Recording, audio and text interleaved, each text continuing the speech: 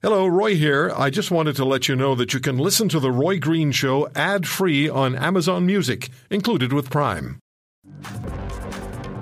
Tomorrow is the 4th of July, the big holiday for our friends and neighbors and allies in the United States. And the United States Supreme Court is making headlines not only in the U.S., but also the rest of the world, particularly Roe versus Wade. But other decisions handed down by the court in the last couple of days have made and continue to make headlines. The United States Supreme Court upheld the right of Americans to carry firearms outside their home for self-protection. They restored a high school football coach's right to pray on the 50-yard line after games. They also limited the power, the court did, of the Environmental Protection Agency to regulate greenhouse gas emissions from power plants. And the court overturned the Donald Trump Remain in Mexico policy, which sent asylum seekers to live in Mexico while their immigration cases were being heard.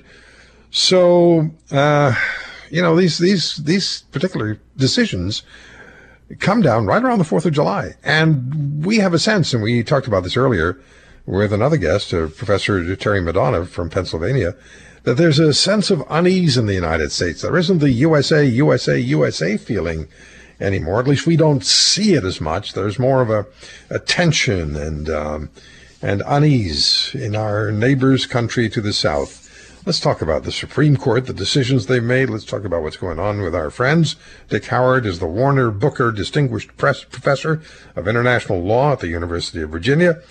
After graduating from law school, Professor Howard was law clerk to Justice Hugo L. Black of the Supreme Court of the United States.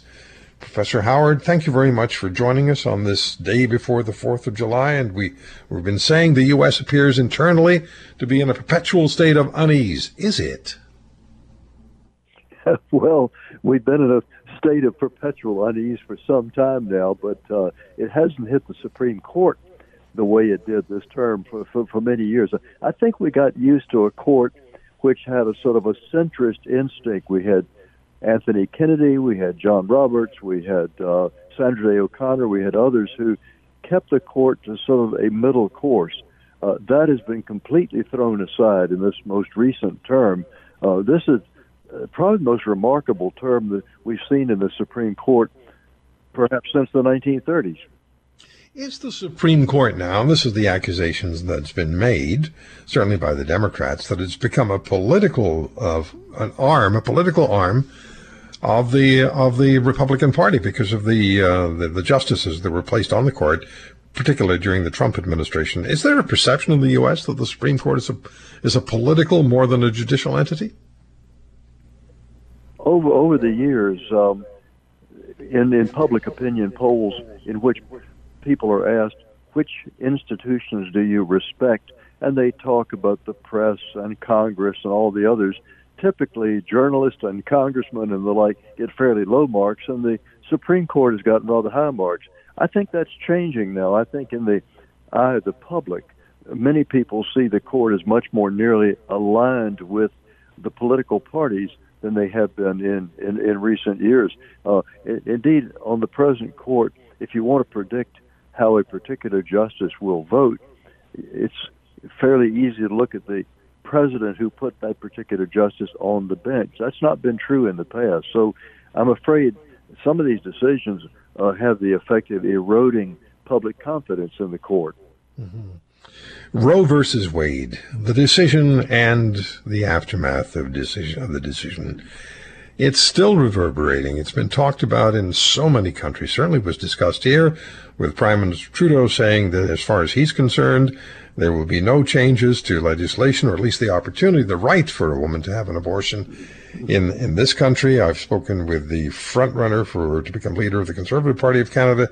He also said that there's not going to be any change to the reality for a woman having the right to get an abortion in this country. Does the Biden administration have options to sidestep the Supreme Court, perhaps by introducing differently written legislation supporting the right to abortion nationally? President Biden and other Democrats obviously hope that the Supreme Court's decision overturning Roe versus Wade will be a potent campaign issue in November that voters will decide they don't like what the Supreme Court's doing and therefore vote for a Democrat. Aside from the political arena, I think the president's options are fairly limited. There simply aren't the votes in the Senate to set aside the filibuster and achieve some kind of national legislation protecting access to abortion, and therefore the president and his administration can only nibble away at the edges. For example, I can imagine proposals that would protect the right of people who wish to send morning after pills and that sort of thing across state lines, or perhaps protect the right of women seeking an abortion in a more friendly state to cross state lines. State laws, I'm sure there are going to be proposals in some state legislatures and in red states to limit travel rights and limit the sending of medicines through the mail. Those laws may be struck down on the grounds that they interfere with federal interest in interstate commerce or a constitutional right to travel. Okay, sometimes I wonder if it really is 2022. The Supreme Court decision, let me look at another one with you, Professor Howard. The Supreme Court decision on carrying firearms outside the home for self-protection. And the court set aside New York state legislation in that particular case, and yet New York, just days ago, drafted a law which sidesteps the court decision. That is, if I understand it correctly. What can you tell us about that? Well, New York is going to be a test case.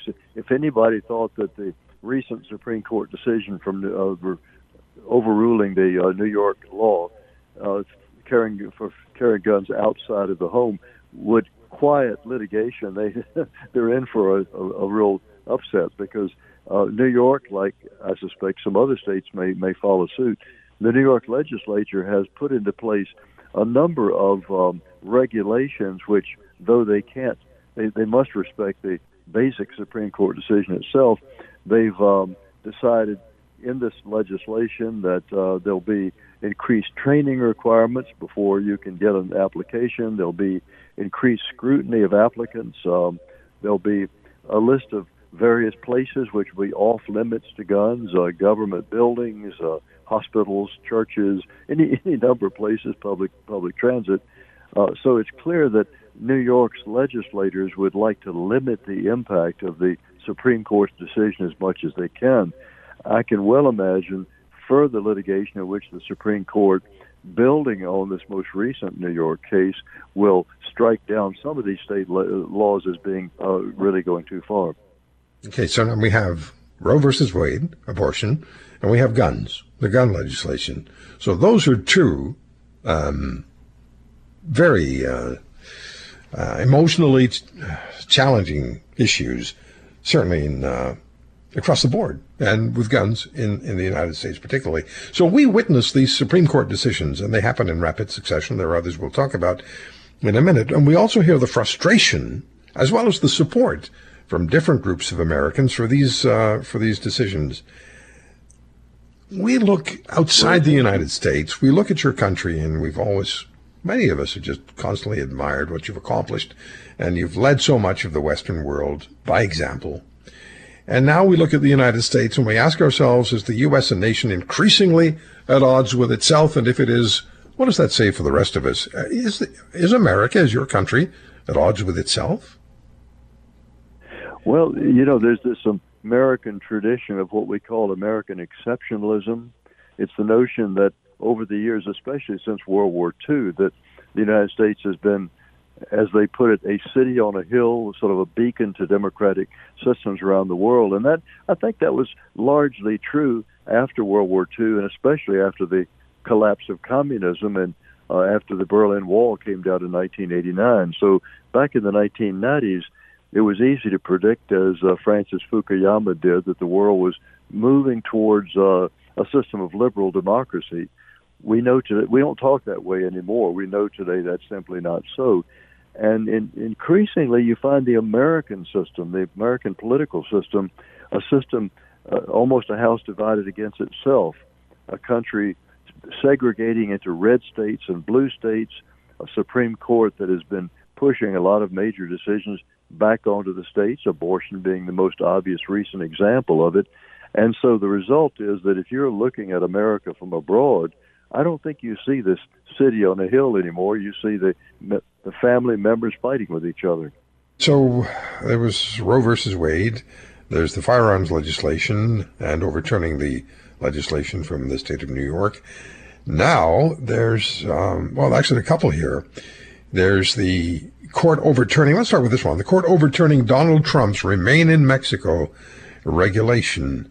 And I have seen some stories that this isn't going over very well, particularly in places like Texas and Arizona. So the regulation required people who were petitioning to come to the United States from Mexico or places or countries south of Mexico had to apply from within Mexico. The court says that's no longer necessary. What's the rationale behind this, and what do you expect the reaction to be? This is an interesting exception to the overall trend of this term. Conservative justices, typically in a 6-3 opinion, rebuffed liberal causes like abortion and gun control. And the decision in the Remain in Mexico case is an interesting exception to that general practice. It was a rare victory for the Biden administration because the Supreme Court said that that the prevailing statute under which the question of asylum seekers is handled gives the administration discretion to decide whether or not to require asylum seekers to remain in Mexico before they come to the United States seeking asylum, that the statute uses the word may, and may means may. I think that what's at play in that case with the majority decision, there was a dissent, but I think the majority justices, Chief Justice Roberts in particular, decided that where the president is dealing with matters of relations with other countries, foreign relations, that's an area in which the court ought to tread lightly and cut the administration some slack, give them more discretion. So as a result, this is a decision in the president's favor. I'm not sure in practical terms how much difference it actually makes, because it's not clear that there were that many cases where the administration, in fact, had been requiring asylum seekers to stay outside the country. But at any rate, the bottom line is the president has discretion, which conservative critics of his administration down in Texas and places like that are unhappy about.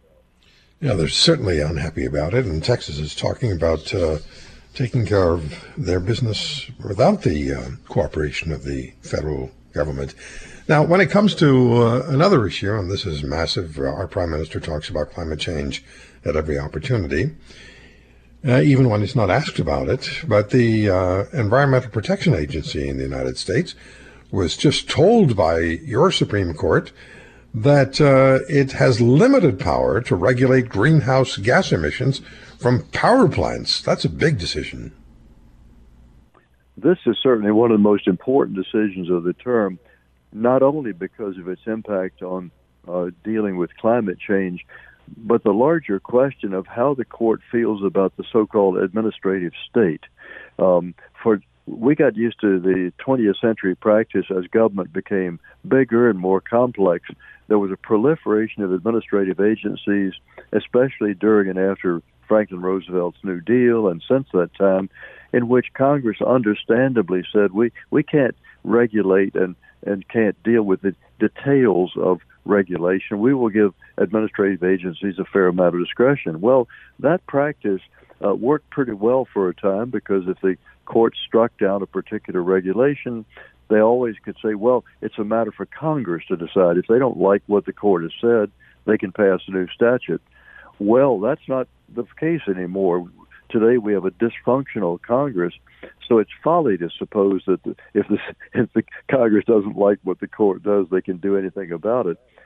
It's been clear that for many years now, conservatives have had the so-called administrative state in their crosshairs. They want to dismantle that state. They want to reduce the power of regulatory agencies. So in the EPA case, obviously it's a question of climate change and climate control, but beyond that, there are many other agencies that I'm sure that business interests and the like would like to whose powers they would like to dismantle as well. So, in policy terms, the court's decision is a blow to the Biden administration's ability to do something about climate change. But as I say, in the larger sense, it's also sort of a shot across the bow for administrative law generally. If you want to hear more, subscribe to The Roy Green Show on Apple Podcasts, Google Podcasts, Spotify, Stitcher, or wherever you find your favorites. And if you like what you hear, leave us a review and tell a friend. I'm Roy Green. Have a great weekend.